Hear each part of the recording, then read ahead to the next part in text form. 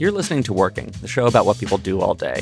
I'm your host, Jordan Weissman, and I'd like to welcome you to this week's episode, which is sort of wrapping up our impromptu series about the people who make Bon Appetit magazine happen. For this one, I talked with Rhoda Boone. Rhoda is a food director at Bon Appetit. What the hell is a food director? It's probably not a job title you've ever heard before, even if it sounds very cool. Well, it kind of combines a bunch of different things. She wears a lot of different hats. Part of her role is to be a classic food stylist, the person who is responsible for making sure the pasta and pizza and huge slabs of juicy meat look delicious when they're being photographed or filmed. But she's also sort of a production manager. She is the person who makes all the behind-the-scenes magic happen during video shoots and sort of choreographs the action that takes place in the videos, decides who's cutting what, when, what's going to be prepared. It's all this stuff that goes into food video production that I didn't really ever think about happening. I thought as a food nerd, it was really fascinating.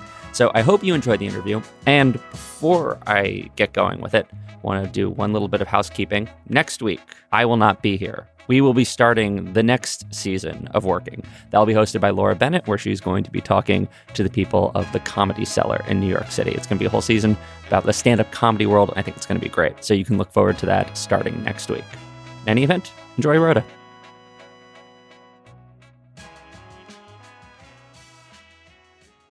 This is the story of the one. As a maintenance engineer, he hears things differently. To the untrained ear, everything on his shop floor might sound fine, but he can hear gears grinding or a belt slipping.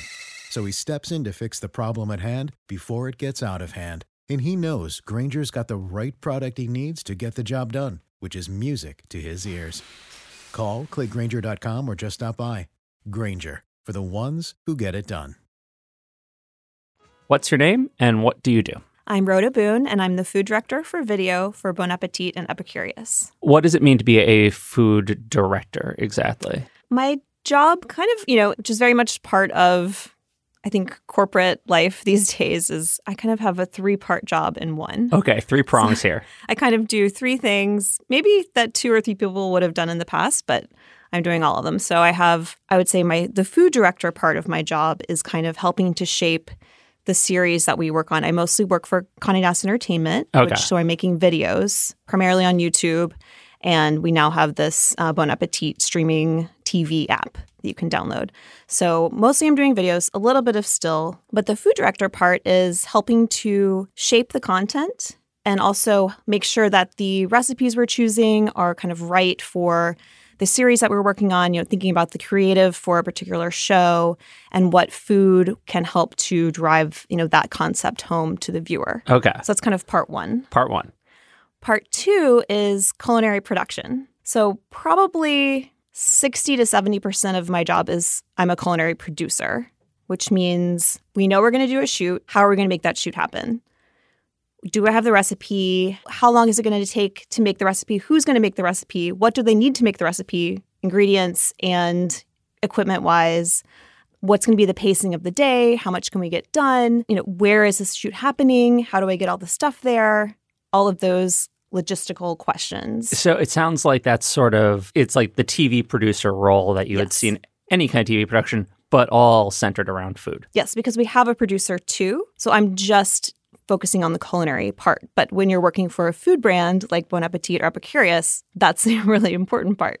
And then kind of part 3 is I'm a food stylist. Okay, so that's part 3. That's part 3. For some people, that's like their whole career. Yes. And that has been my whole career in the past. And often if you're watching a show, I've worked on some shows for Food Network or Cooking Channel or even like The Chew. They have a culinary producer and a food stylist, but I'm doing both. Okay. And the food stylist is the person who's like, okay, where am I going to find the most beautifully ripe plum in the dead of winter? Or where am I going to get fresh curry leaves? Or, what kind of swaps do we need for this show? Meaning, what do we need to make in advance? If we're making a chocolate cake, we don't want to have to wait around for it to bake and cool and all of that. So usually I'll, make something the day before. So we have the magic of TV. Yeah, they don't. The cake's already done. That quickens the production process. Yeah, speeds it along. So you said that at one point you were just a food stylist, or I shouldn't say just, because that's a big job unto itself. And it sounds like it's sort of just one thing is piled onto another. But you started off as a food stylist, I guess. Was that kind of the beginnings of your career, or? No. Okay. Well, I can start by saying I've always been a very visual person. So I went to like an arts magnet high school and studied visual art. Then I went to college and I studied photography. And I moved to New York wanting to work in the photo industry of some kind or for a magazine. Waited tables, finally landed a job at Vanity Fair where I worked kind of in the art department and started to learn photo production. So that's when the production stuff started. And I left that job to work for a photographer named Mark Seliger, who does a lot of celebrity and fashion, a ton of music stuff. So I worked for him as a producer for several years. And at that point, I got really interested in the idea of food media and kind of shifting from like the celebrity world, which was like Vanity Fair and Mark, and going more to the food side. What made you decide that you'd had enough of celebrities and like, was it just like food sexy? I mean, food is basically the sexiest thing that you can shoot now, but what sparked that? I had a lifelong interest in food and even like worked in the kitchen of a restaurant in college and kind of had dreams of going to culinary school. But, I decided just to continue down that photography route. But working with celebrities can be a little bit frustrating. Okay. Definitely from the standpoint of a producer. So because it's sort of your job to deal with all their shit, right? Yeah. And like the schedules and the tardiness and all of those things. I figured, all right, a plate of spaghetti is going to be there on time. It's going to sit there as long as you need it to. And then if you need another one, you can just bring a fresh one in. Yeah, that's unlike a Kardashian. You can guarantee that. Absolutely. Okay, and the tomato's not going to disappear. Okay. So you made the jump to the food world. Yeah. So I said, I really want to work in food media. What do I need to do?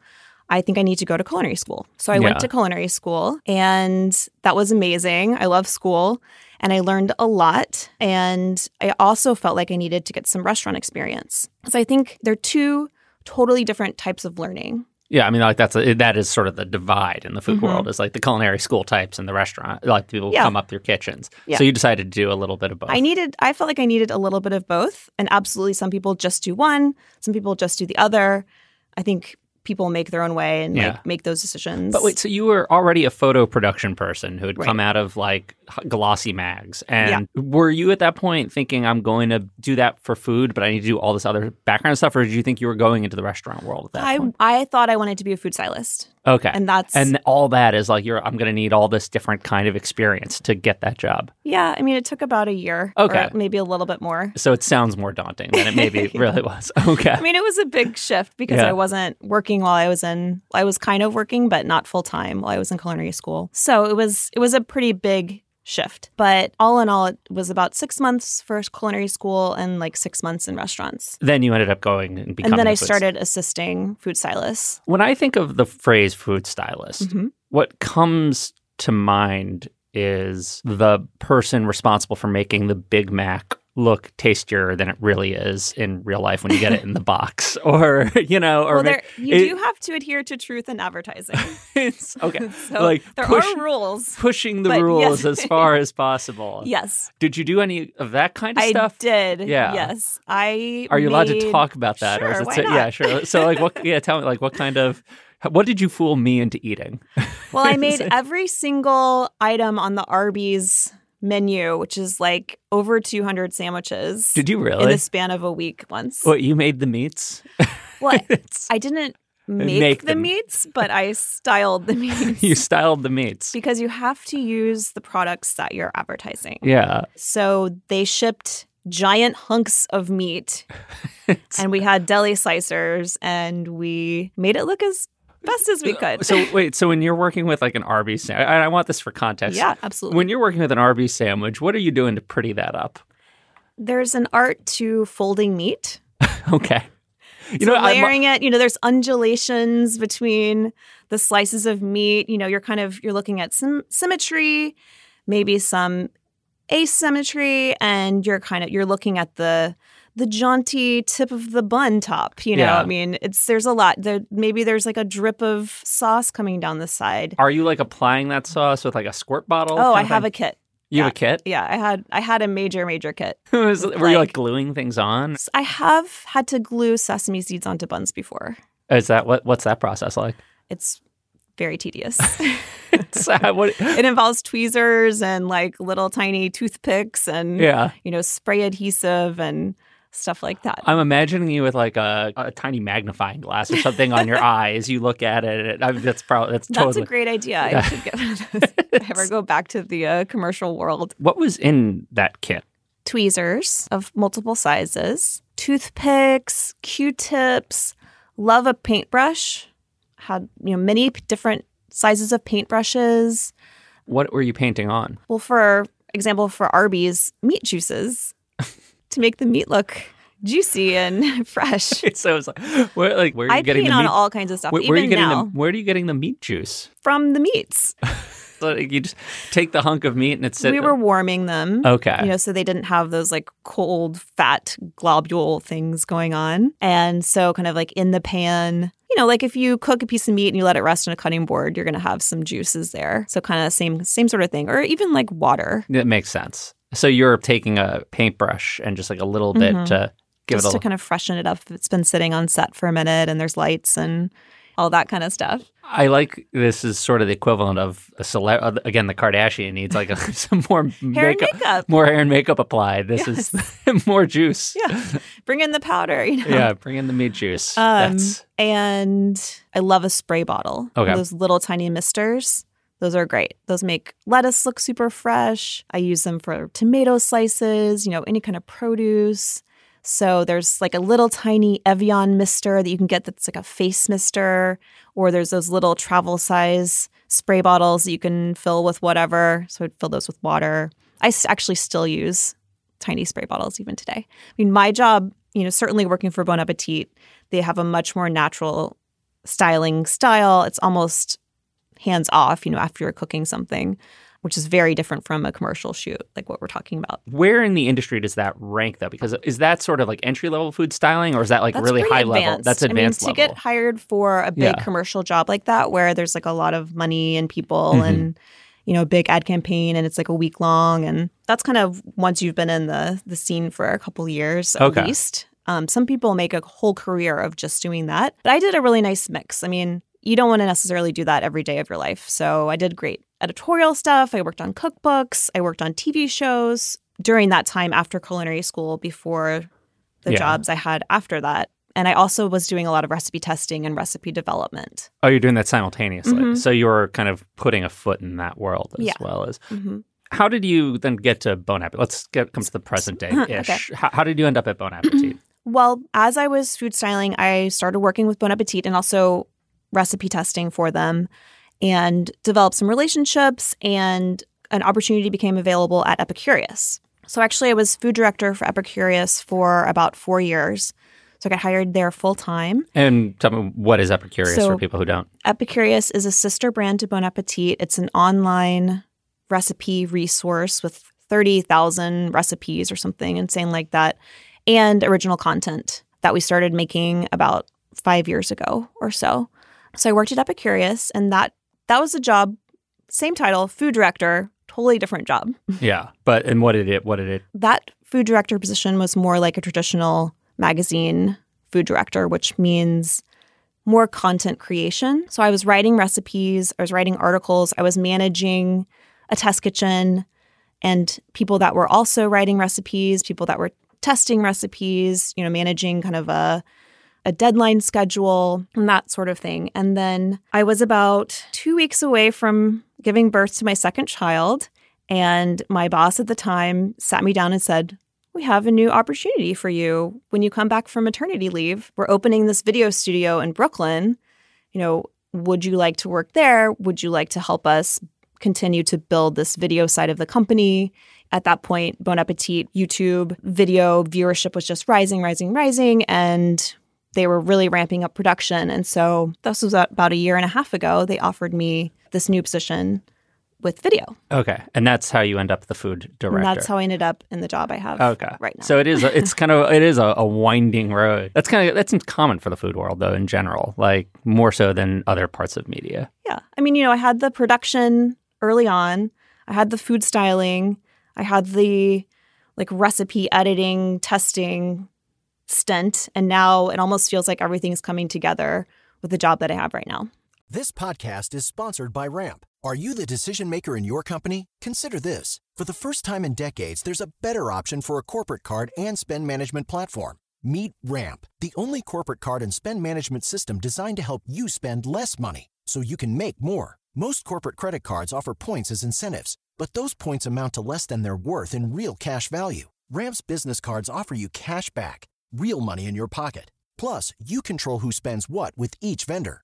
And Ramp software collects and verifies receipts automatically, which means you'll stop wasteful spending and close your books in hours instead of days. Businesses that use Ramp add up to 5% to their bottom line the first year. If you're a decision maker, adding Ramp could be one of the best decisions you've ever made. And now get $250 when you join Ramp for free. Just go to ramp.com/easy. Ramp.com/easy. RAMP.com/easy. Cards issued by Sutton Bank and Celtic Bank, members FDIC. Terms and conditions apply. I want to stay on the styling aspect of things, because now when you're doing videos, you talked about how it is different from, it's more natural, but you still are spritzing stuff. As a stylist, what is sort of your role now? Like, what are you doing to the food? It depends on if we're working with a host or if I'm creating the food that's on camera. Most of the time I'm working with a host. So they cook the dish their way, and at the end we usually grab some beauties. And those are the beautiful shots of the food you see at the beginning and the end of the video. So that's like a quick kind of zhuzh, maybe get out the paintbrush, paint a little sauce on the meat, and make it look as good as possible when we're getting those tight shots. But for the most part, we're moving quickly. And I feel like styling for video is much looser than styling for still photography. Yeah. Because you're seeing something moving. It wouldn't have occurred to me that the food on video is being styled. Like, maybe that's because I'm just naive, but it is to some extent, a little bit. It's like how on TV. Yeah, on definitely. Okay, is it heavily styled on like Food Network? I think it depends on the show. Okay, and depends on the host of that show. Sometimes you're making the dish on a completely different day and getting those beauties, and that person's not even there. Yeah. And that's like the industry term, the beauty. Yes, the beauty. Yeah. For the close-in, like the food porn shot, basically. The food porn, yeah. But we call it a beauty. A beauty is like a lot. It's a lot more polite than porn shot. and also, actually, sometimes we shoot extra beauties of shows that we feel like, okay, we didn't get this the first time around. So we're actually about to launch a show that's all about pizza. And that was created for this new streaming TV app for Bon Appetit. But it's also going to be on YouTube. But it's all about making the perfect pizza. And it's all of the editors from the test kitchen coming together. One person worked on the dough, people worked on the cheese, people worked on the toppings. But they got, most of the way through the editing process and felt like they didn't have enough pizza food porn. So we had a whole nother shoot last week where I just made a few pizzas so they could just get those close-up shots because they were on location and they were, doing this and that. And they just, like, oh gosh, we just need a few more like tantalizing pizza shots. And you were both making the pizza and then styling it. Yes. So what are you looking for when you're styling a pizza? Like what is your process for style? Because that is a food that to me sounds like it would be unstylable. Like it's this hot mess of sauce and cheese, but somehow. So what are you doing there? Well, you're definitely thinking about your camera angle. So are we shooting this top down from above?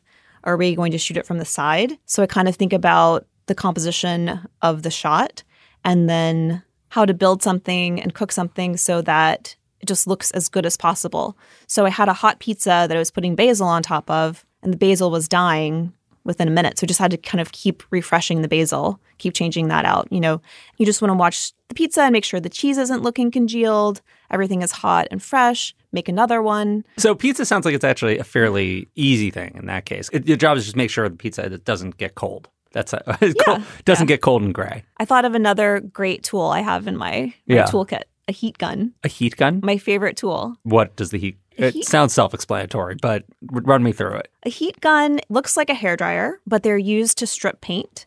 So it's literally something you can turn on. It has a very hot, not a flame, but a very hot heat source. Basically like a really intense hairdryer. And you can make cheese melt, make cheese bubble. You can kind of refresh anything. You can actually hit meat with it to kind of freshen that up. It almost does what a broiler would do, but you can do it on set. You don't have to take food away, put it back in the oven. It's a hand broiler? It's a hand broiler. Is this something that like a home cook can get, or is that Sure, you can buy them at the hardware store. Is that a terrible idea to try and cook something with the hand broiler? I don't know if I would cook anything with a heat gun, but you can definitely use it for styling. It sounds like something you'd do with like if you sous vide something. Maybe you'd hit it with the heat gun after. Well, maybe there's something called a searzall, which is you can put on the end of like a culinary torch. Okay. And this was kind of a trend a couple years ago, but you can cook something with a searzall. Okay, but not the heat gun. I don't know if it gets quite hot enough. I don't know. We could try it sometime. So is that what you're doing with the pizza? You're just kind of refreshing it. Okay. The cheese starting to look old. Let's just hit it with the heat gun. Yeah, every once in a while. Bring it back. Bring it back to life. What is something that you would make at Bon Appetit that's actually a little bit more difficult to style or to keep looking good? Anything that dies quickly can be challenging because you kind of have to get your shot and then it just starts to look dead. So what dies fast? Meat tends to kind of look old quickly. Sometimes pasta, something with a creamy sauce, or, if that sits out for a little bit, it can just start to look kind of sad. Anything that can congeal, it sounds like. Yeah, anything creamy, or if it starts to get cold, like anything cheesy. So pizza, like carbonara. Like lasagna, or fettuccine Alfredo, or, anything that looks best hot. And I mean, if you can imagine something you eat at a restaurant and then towards the end of the meal, it just starts to look kind of droopy. And eat maybe salads, something that's dressed, something that can get really wilty, like a tender lettuce or something like that. What is the art of taking a beauty? Is it just like a close-cropped image, or what else are you doing to make food porny? Sometimes we're spooning sauce over, slicing into something. Sometimes we shoot things like a cake whole, and then we'll take a slice out and also shoot the slice just to see if they like both or just want to use one. Or sometimes we'll do, a fork going in and coming out. Or it's nice to have, if you're shooting video, it's nice to have some movement in that beauty. Or it's, it's the cameraman sweeping or kind of racking focus in and out. Or, that's one big difference from shooting stills where something's just kind of sitting there and you're taking multiple shots. Actually, the other day, I think the day that Adam Rappaport was here with you, we had shot that morning. And they ended up eating all of the food that they made before we got to get our beauty. So then at the end of the day, I had to make the whole dish again. Oh, all so that over. we could get our beauty shots because it was so delicious and everyone was so excited. They were just rushing over to eat it. And I was like, wait. Oh, okay. What about lighting? Are you like playing with that at all? There's a camp, we have lighting set up and that's really more, we usually have one or two cameramen. And that's their department. And they're handling that. Okay. So, and we have a monitor maybe that I'm looking at to see how everything looks, and also checking with the director to make sure they're happy with what we got. Are there any like food film cliches that you try to avoid, or are there ones that you like really lovingly embrace? There are some kind of funny tricks to the trade. I mean, I would say that food styling has changed a lot since, the 80s, where everything was more like that Big Mac commercial where everything's perfect and, or kind of the Martha Stewart, age of perfect baked goods and everything like that. It's much more natural these days. For video or for everything? For video and for print, okay. Especially for Bon Appetit. I think they really like a more natural style. But one of my favorite tricks that I learned from a food stylist that I worked for is the tampon trick. The what? Boiling water, tip the tampon in, hide it behind a potato or anything else you want to look nice and steamy. And it gives that like beautiful kind of trail of steam that looks like smoke that rises out of the bag. So that sounds like that would be something you're doing more for like the commercial shoot back in the day than like the test kitchen now. Yes, or more of a conceptual shoot or, Well, so do you break out any of those like real like tricky tricks of the trade now that you're? No. I was gonna say now it's much more natural. Yeah. Now it's like, okay, we just made this. It's hot. Let's get the beauty. All right, on to the next. Yeah, it's time management. Yeah, because, we're shooting 3 more videos that day. So how much of your time is actually spent on the styling aspect of things now? I'm on set almost every day, and I'm often prepping for the next day while I'm on set. Okay. So I have an army of wonderful culinary assistants that help me with shopping and prepping and making those swaps that we were talking about, things you can make in advance for the next day. If it's like a stew that takes 2 hours to simmer, or a chocolate cake that needs to cool before you can put the frosting on it, or something like that. So my job is very heavy on definitely the culinary production side and the food styling, because I'm right there on set. I guess another part of food styling for video is not only are you shopping for those ingredients, but I'm often doing something that we call mising, which comes from the term mise en place, which means kind of everything in its place.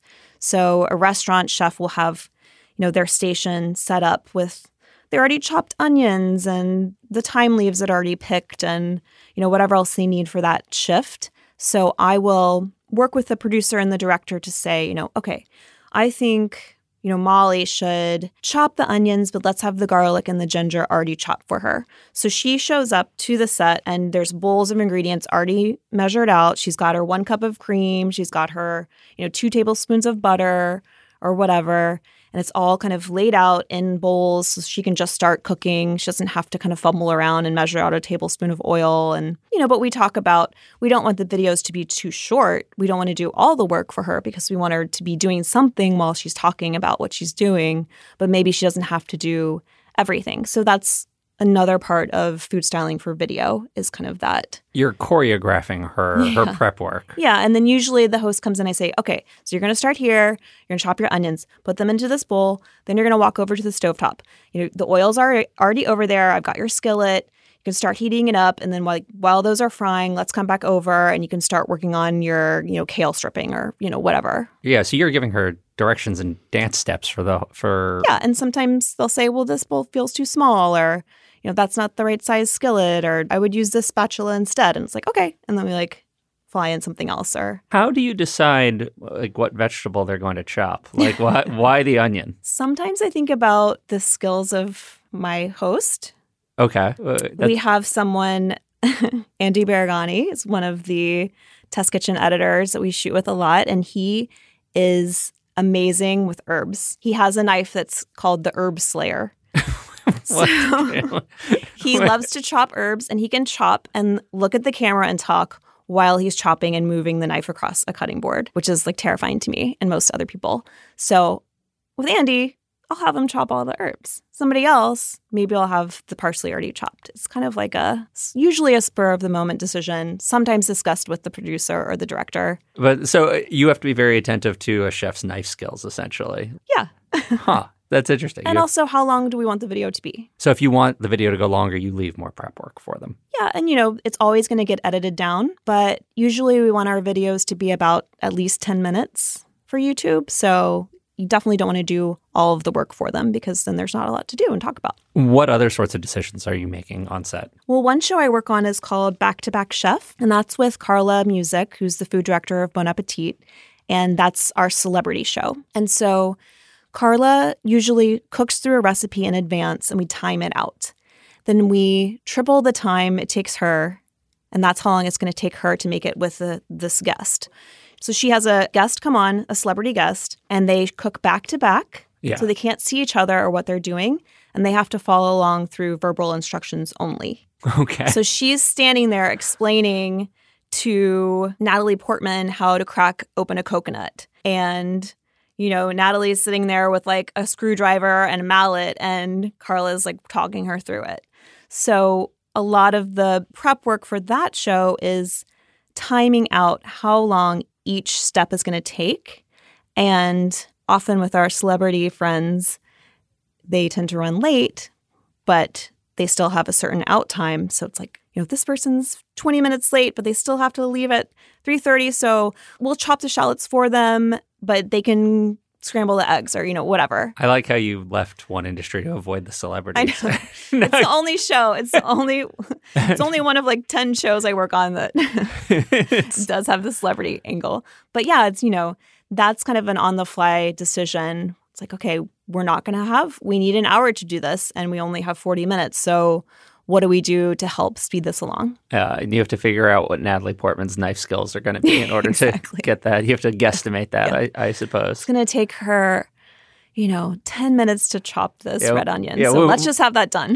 When was the last time she chopped an onion? Yeah, right. Let's not single her out, but yes. She's the only one I know who's been on the show, so no offense meant to Natalie Portman, in case you're listening. Well, we just had Al Roker on, and he was actually a very good cook. Oh, I yeah? think he's probably the best cook we've had so far. Yeah, how are the celebrities? Are they typically... There's a range. Okay, yeah. But it's fun. It's a really fun show to work on. This episode is brought to you by Progressive Insurance. Hey, listeners, whether you love true crime or comedies, celebrity interviews, news, or even motivational speakers, you call the shots on what's in your podcast queue, right? And guess what? Now you can call the shots on your auto insurance, too. Enter the Name Your Price tool from Progressive. The Name Your Price tool puts you in charge of your auto insurance by working just the way it sounds. You tell Progressive how much you want to pay for car insurance. Then they'll show you a variety of coverages that fit within your budget, giving you options. Now, that's something you'll want to press play on. It's easy to start a quote, and you'll be able to choose the best option for you, fast. It's just one of the many ways you can save with Progressive Insurance. Quote today at Progressive.com to try the Name Your Price tool for yourself and join over 28 million drivers who trust Progressive. Progressive Casualty Insurance Company and Affiliates. Price and coverage match limited by state law. So there's this combination of you're watching over the aesthetics, you're watching over the logistics. Yeah, I'm listening to you talk about all this and how you have multiple, versions of a meal or things to swap in or out. How much food waste is there in the process of one of these shoots? That's probably my biggest guilt with this job. People do ask if these dishes are eaten, and yes, they are. Okay. Especially the From the Test Kitchen stuff, which is the series that I work on. That's the, food editors from the Test Kitchen cooking recipes. We always put the food up afterwards for the crew and for everyone else in the Test Kitchen to eat. There are some shows where there is food left over, ingredients left over, which we always try to give away. But another example is I just worked on a show called Almost Every Way to Cook, and we just did egg. We've also done chicken, and we have another one that's coming out soon that we're going to be working on. And with egg, I think we went through 25 dozen eggs. Oh, yeah. See, this is the show where you guys literally try every technique you can think of. Emil Stanek is the host of that show, and he cooked eggs 59 ways. Yeah, it was 30 minutes of Did you I sat down and watched a lot of that one. It's a great show. It did not look like every one of those eggs was getting eaten. He did take a bite of every single one. Wow. Okay. So how many days did that take? That was 3 days. 3 days for one of those videos. So that was some swaps just to blow through a lot of those methods. But he cooked a lot of them in real time, and you can see in the video. But that was a lot of eggs. Yeah. So we went through a lot of eggs for that show. So some of those got dumped. Yes. What about the reheated pizzas and stuff? Well, I guess people like reheated pizzas. And a lot of people take stuff home. Okay. But yes, there is food waste. But we have our Test Kitchen manager, Gabby, is really working on a composting program, which is not something that our building, we work at One World Trade Center. It's not something that our building does, but would be amazing. Yeah, I'm trying to think of how they would manage composting there. Yeah, we'll see. I kind of like the idea. She's trying really I kind of like hard. the idea of Condi compost. Yeah.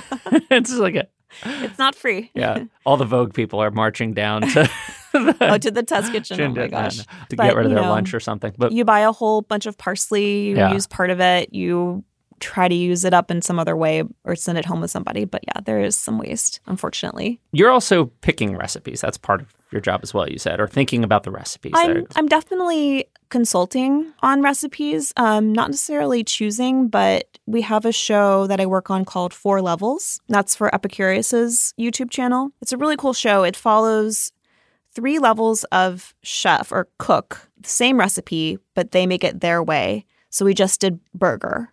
So we have a beginner, kind of an intermediate, and a professional chef all making a burger their way. And then level 4 is this food scientist that comes in at the end and kind of talks about why doing something one way would give you this result versus another result from doing something another way, or, and she breaks down chemical compounds and stuff like that. So I really like working with the director on that show, this guy Rusty Ward, because he kind of leans on me to talk about, okay, will this recipe work for this show? Is it visually different enough as you ratchet up these levels? Is this dish scalable in that way? And will it look different enough? Is brownies the right choice? Because if you're watching someone make brownies for 10, 20 minutes, if it's the same looking thing each time, does a brownie work for that? It did. Okay. Can you elevate a brownie? Can you top it with something? Can you stir something in? Can you bake it in a different shape? So, can we elevate this dish? And also, is there something for the food scientist to talk about at the end of it? So there's a lot of conversations about that. And someone who has a food background like me can really kind of give a lot of insight. And I think this dish will work, and I think this dish won't work for this show. That's sort of like the pre-production stuff for you. Absolutely. So how much of your day is involved in pre-production versus actually being on set, would you say? Well, I'm on set almost every day, but I'm often also doing pre-production for other things while I'm on set. So you're juggling both. Yeah. So it's like multitasking. You're on your phone while the shoot's going. Yes. So you're thinking about one show while you're also watching the monitor for another. I'm thinking about the show I'm on that day, the show I'm getting ready to do the next day, and then the show I'm doing a week from tomorrow. So when you're doing the next day show, is that coordinating your army of people to go do the groceries, or what do you? Yes, I'm texting my assistant who's at Whole Foods about which short ribs to buy, or where we're going to find curry leaves or any kind of specialty ingredients. The curry leaves seem to be very much on your mind. I've noticed this. I have to find them for something next week. Where am I going to find these? I think you get curry leaves at Kalustyan's. Yeah, they have frozen ones. Yeah, I've had them rot in my fridge because I was I got too ambitious. It's I'm going to use these. Yeah. No, did not happen. Did not make that rice dish. So you're literally coordinating people out in the field who are out shopping. How much of your life is just thinking about shopping or other people shopping? A lot. Is it? The shopping's a big part. You have to have the food there or else you can't make anything. Yeah. What have you learned about shopping in New York, having to coordinate that every day? I love Fresh Direct. I have to say. That's the great insight. It's changed my life. The schlep is, food stylists always talk about the schlep. The schlep. It's there's so much to carry. You're going all over town, this place for this, that place for that, carrying stuff on the subway or in a taxi. So to be able to have something delivered makes life so much easier. And then also Amazon to find those ingredients that I don't feel like going to Flushing, Queens to get this particular thing, even though that would be really fun. In most production setups, is the food stylist the one who's also tasked with getting all the stuff? Is that how it kind of always works? It's that sort of double role? Whether you're hired for a cookbook shoot or a magazine shoot or a video shoot, I would say 99% of the time, the food stylist is shopping for the ingredients, bringing them, and then either cooking them on set or setting someone else up to cook those ingredients. Huh. And then kind of working on the beauties at the end. So for cookbooks, you're taking that person's recipe and you're making it happen. Unless they're styling their own book, which does happen. But actually, I got to work on my former boss, David Tamarkin, who's the digital director of Epicurious, wrote a cookbook. It's called Cook 90. And we shot that entire cookbook last summer. It was really fun. I got to style the whole book. And we kind of worked around the video schedule in order to do that. And it's amazing. So it was a great experience. Yeah, but so that in that case, he was cooking. But I was. Oh no, you were cooking. Oh, you were cooking that. You were doing the cooking. Cooking along with him. Cooking along with mostly cooking. So the stylist is. There's a lot to unpack. Yeah, again, it means a lot of things. Yeah, when I hear the phrase food stylist, again, I have the sesame seeds and I guess the tampon now. That's never going to leave. You're welcome. Yeah, that image is going to be stuck by. It's a neat trick, but I guess that's a very reductive view of what the job is. It's a little bit of all this stuff. The world of food media is so far-reaching at this point, and there's so many different kinds of jobs you can have in that world that term does mean a lot of things. Even my job now is food director, and I used to be food director of Epicurious, but it means two totally different things. Okay, so this is another thing I'm wondering. So you're the food director, but there's also a director of the shoot. Yeah. Do you want to talk about who's on set? Yeah, well, yeah, exactly. What's your relationship with those people? like with that person? Who's in charge? Technically, the director's in charge. It depends on who I'm working with, but we generally work pretty closely together. And we have people on staff at Condé Nast. So I work with the same crews, there's more than one director, there's more than one producer, there's more than one camera guy. There's only one of me. But I do work with these different teams, but it is like usually one of two directors that I'm working with. Because on the one hand, they're the director. Like Yes. they're supposed to be directing the action. So they're directing the host. But you're telling them what to chop. So it just seems like that seems like that's a fair, like, which in food videos, yeah. The director is helping them with what to say. Okay. And helping them during the segment. So I also work on a show called Gourmet Makes, which is Claire Saffitz making gourmet versions of junk food, basically. And it's really an emotional roller coaster of a show. All right. Because she goes kind of through these trials and tribulations to get to the final product. And so the director is there, Claire, how are you feeling? What's your plan? What are we working on? What are you doing? And I'm there. Actually, she calls me her emotional support food stylist because I'm there saying, you can do it, Claire. Let's just make it one more time. We can figure this out. Or, so I'm kind of there as culinary support, but my lift is much lighter on that show because she really is cooking everything herself, doing all of these tests, trying to figure out how to make an Oreo or a Reese's peanut butter cup or Skittles. She's trying to figure out how to improve those things from the original. So the director is there kind of helping her talk about how she's feeling, what she's doing, what she's going to do next, that sort of thing. I see. And he's directing the camera guy, like, let's make sure we get this shot. Like, okay, let's switch to montage mode because she's kind of like in production and like just going through this thing. Or, okay, let's wrap it up. What are we going to do tomorrow? That sort of thing. That's the director. But for me, I'm kind of dealing with the culinary side. You're all eyes on the food. Yes. So we've gone through some chocolate tempering issues. And so I'm, she's... Okay. I think fans of hers will know what I'm talking about. But, she's trying to execute something and I'm not supposed to help too much. She's supposed to go through these experiences alone. But I am there to kind of jump in and help when I can. What goes on with chocolate tempering? It's really hard. Wait, what is chocolate tempering? Yeah, what's chocolate temper? When you buy a piece of chocolate commercially, it's tempered, which means it has that kind of glossy, snappy texture. Like if you buy a Hershey's chocolate bar, you can like snap it into pieces. But if you want to melt that down and then use it in another way to enrobe peanut butter, for example, or, make your own Snickers bar or something like that, you have to treat it in a certain way, like bring it to a certain temperature, back down to another temperature, and then eventually to another temperature in order to get it back to that glossy, like snappy state. Okay. It's hard. Yeah. And so sometimes that goes wrong. It's your job to like either lend moral support or jump in and clean up a mess, set her up to do it again, and say, it's going to be okay, Claire. Okay. We can do this. So do you do still work at all now for the magazine at this point? The one vertical that I have worked on is Basically, which is kind of a subsect of Bon Appetit. It's kind of for like beginner cooks, people that love food and are just learning how to cook. So we've traditionally shot videos. It's actually our only Hands and Pans video series that we still do, which means you're just looking down at someone's hands cooking something. Everything else is pretty much hosted at this point. But that shoot is a video shoot and a still shoot happening at the same time. So it's making food for the video, taking it over to the still set, also getting a shot of it there, continuing on with video and kind of going back and forth. How does styling for a food magazine, like what goes into that at this point? Like, is that more intensive than the video stuff?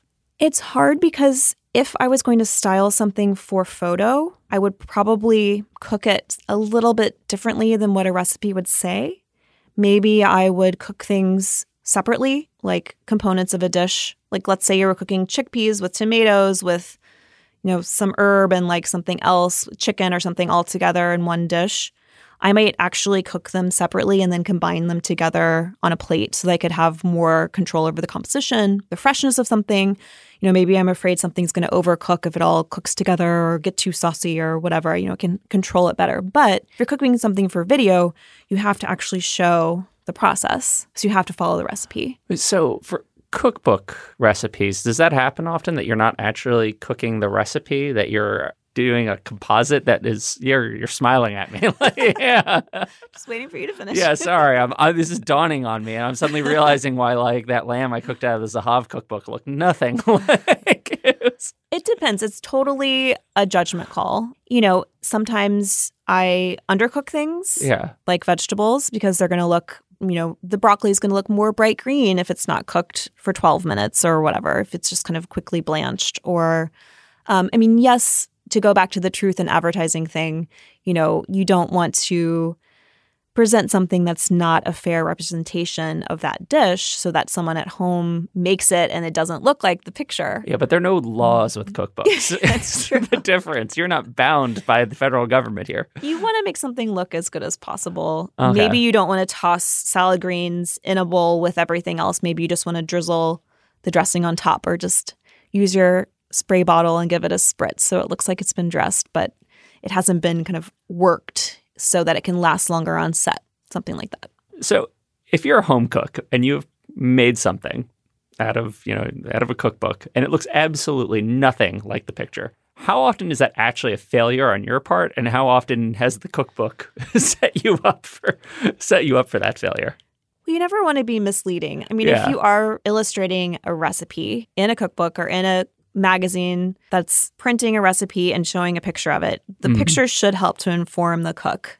Okay, this is kind of what this is supposed to look like. You don't want to deviate so far from the cooking instructions, but perhaps there are decisions that you can make that will help it look the most beautiful in the end. But you try not to do too much of that. What other kinds of, so you undercook the broccoli, you cook things separately and combine them at the last, what other kinds of tricks like that are there? Dress a salad at the last minute, or don't dress it at all. Sometimes kind of be careful about whether you want to shoot something whole or in pieces, or try both, whether it's meat, like a roast that you're slicing, or a cake, or even a piece of fish or chicken. A whole chicken leg, meaning the drumstick and the thigh, can look better than a separated thigh and drumstick.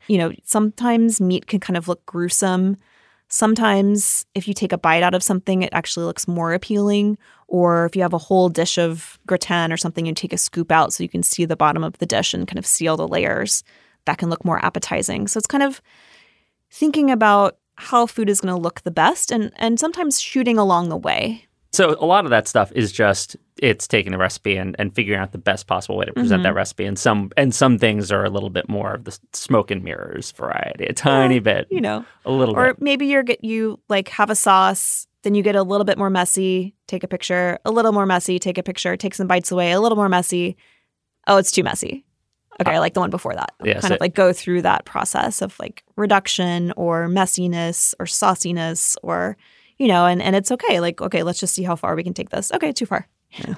What do you like better? Do you like the kind of old school, really styling the food? Like, is that where your passion is? Or do you like sort of the overall production thing? Like, what gets you going? It's kind of two different sides of the brain for me in a way, because the production side is a skill set that I've been honing for many years. And it's a good challenge for that side of my brain to kind of figure out, okay, so we're shooting this show called Baking School.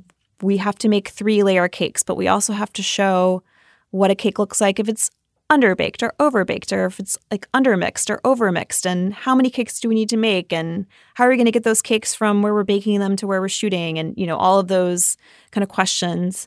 But then there's kind of the more artistic side of me that really does enjoy styling. That's kind of goes back to photography days where I feel like a food stylist almost gets to control the content of a photograph of food, because you're creating the composition. And yes, the photographer is figuring out the lighting, and, you're working with maybe a prop stylist who's bringing the plates and the napkin and, the surface and all of that. I mean, you're definitely all working together as a team, but that's kind of like the moment of arranging things on a plate is really satisfying for me. Are there any tricks from food styling that you've learned that you actually apply to home cooking, or that someone else could apply to home cooking? I think when in doubt, serve family style. Okay. Because I think a lot of food, especially if you're having friends over, can look really beautiful kind of all together on a platter, rather than trying to plate everyone and style every plate yourself, you can kind of present this abundant platter and have people, serve themselves. I think if you have a sauce, sometimes if it makes sense, serve it on the side because you don't necessarily know if people want the sauce or not. Or if you sauce something too early, it might start to look kind of old and dead after a while. Which is the enemy of good food. That, if we've learned nothing else, it's been a lot of fun chatting. Thank you for coming on. Thanks for having me.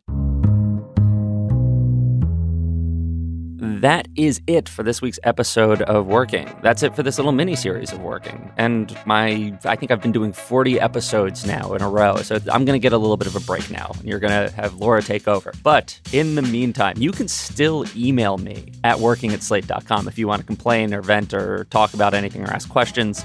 Also, you can still leave reviews at Apple Podcasts, like I always tell you every single episode, because, you can still do that.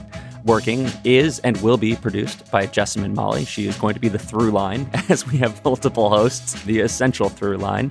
Beyond that, a special thank you to Justin D. Wright for the ad music, and enjoy the Comedy Cellar.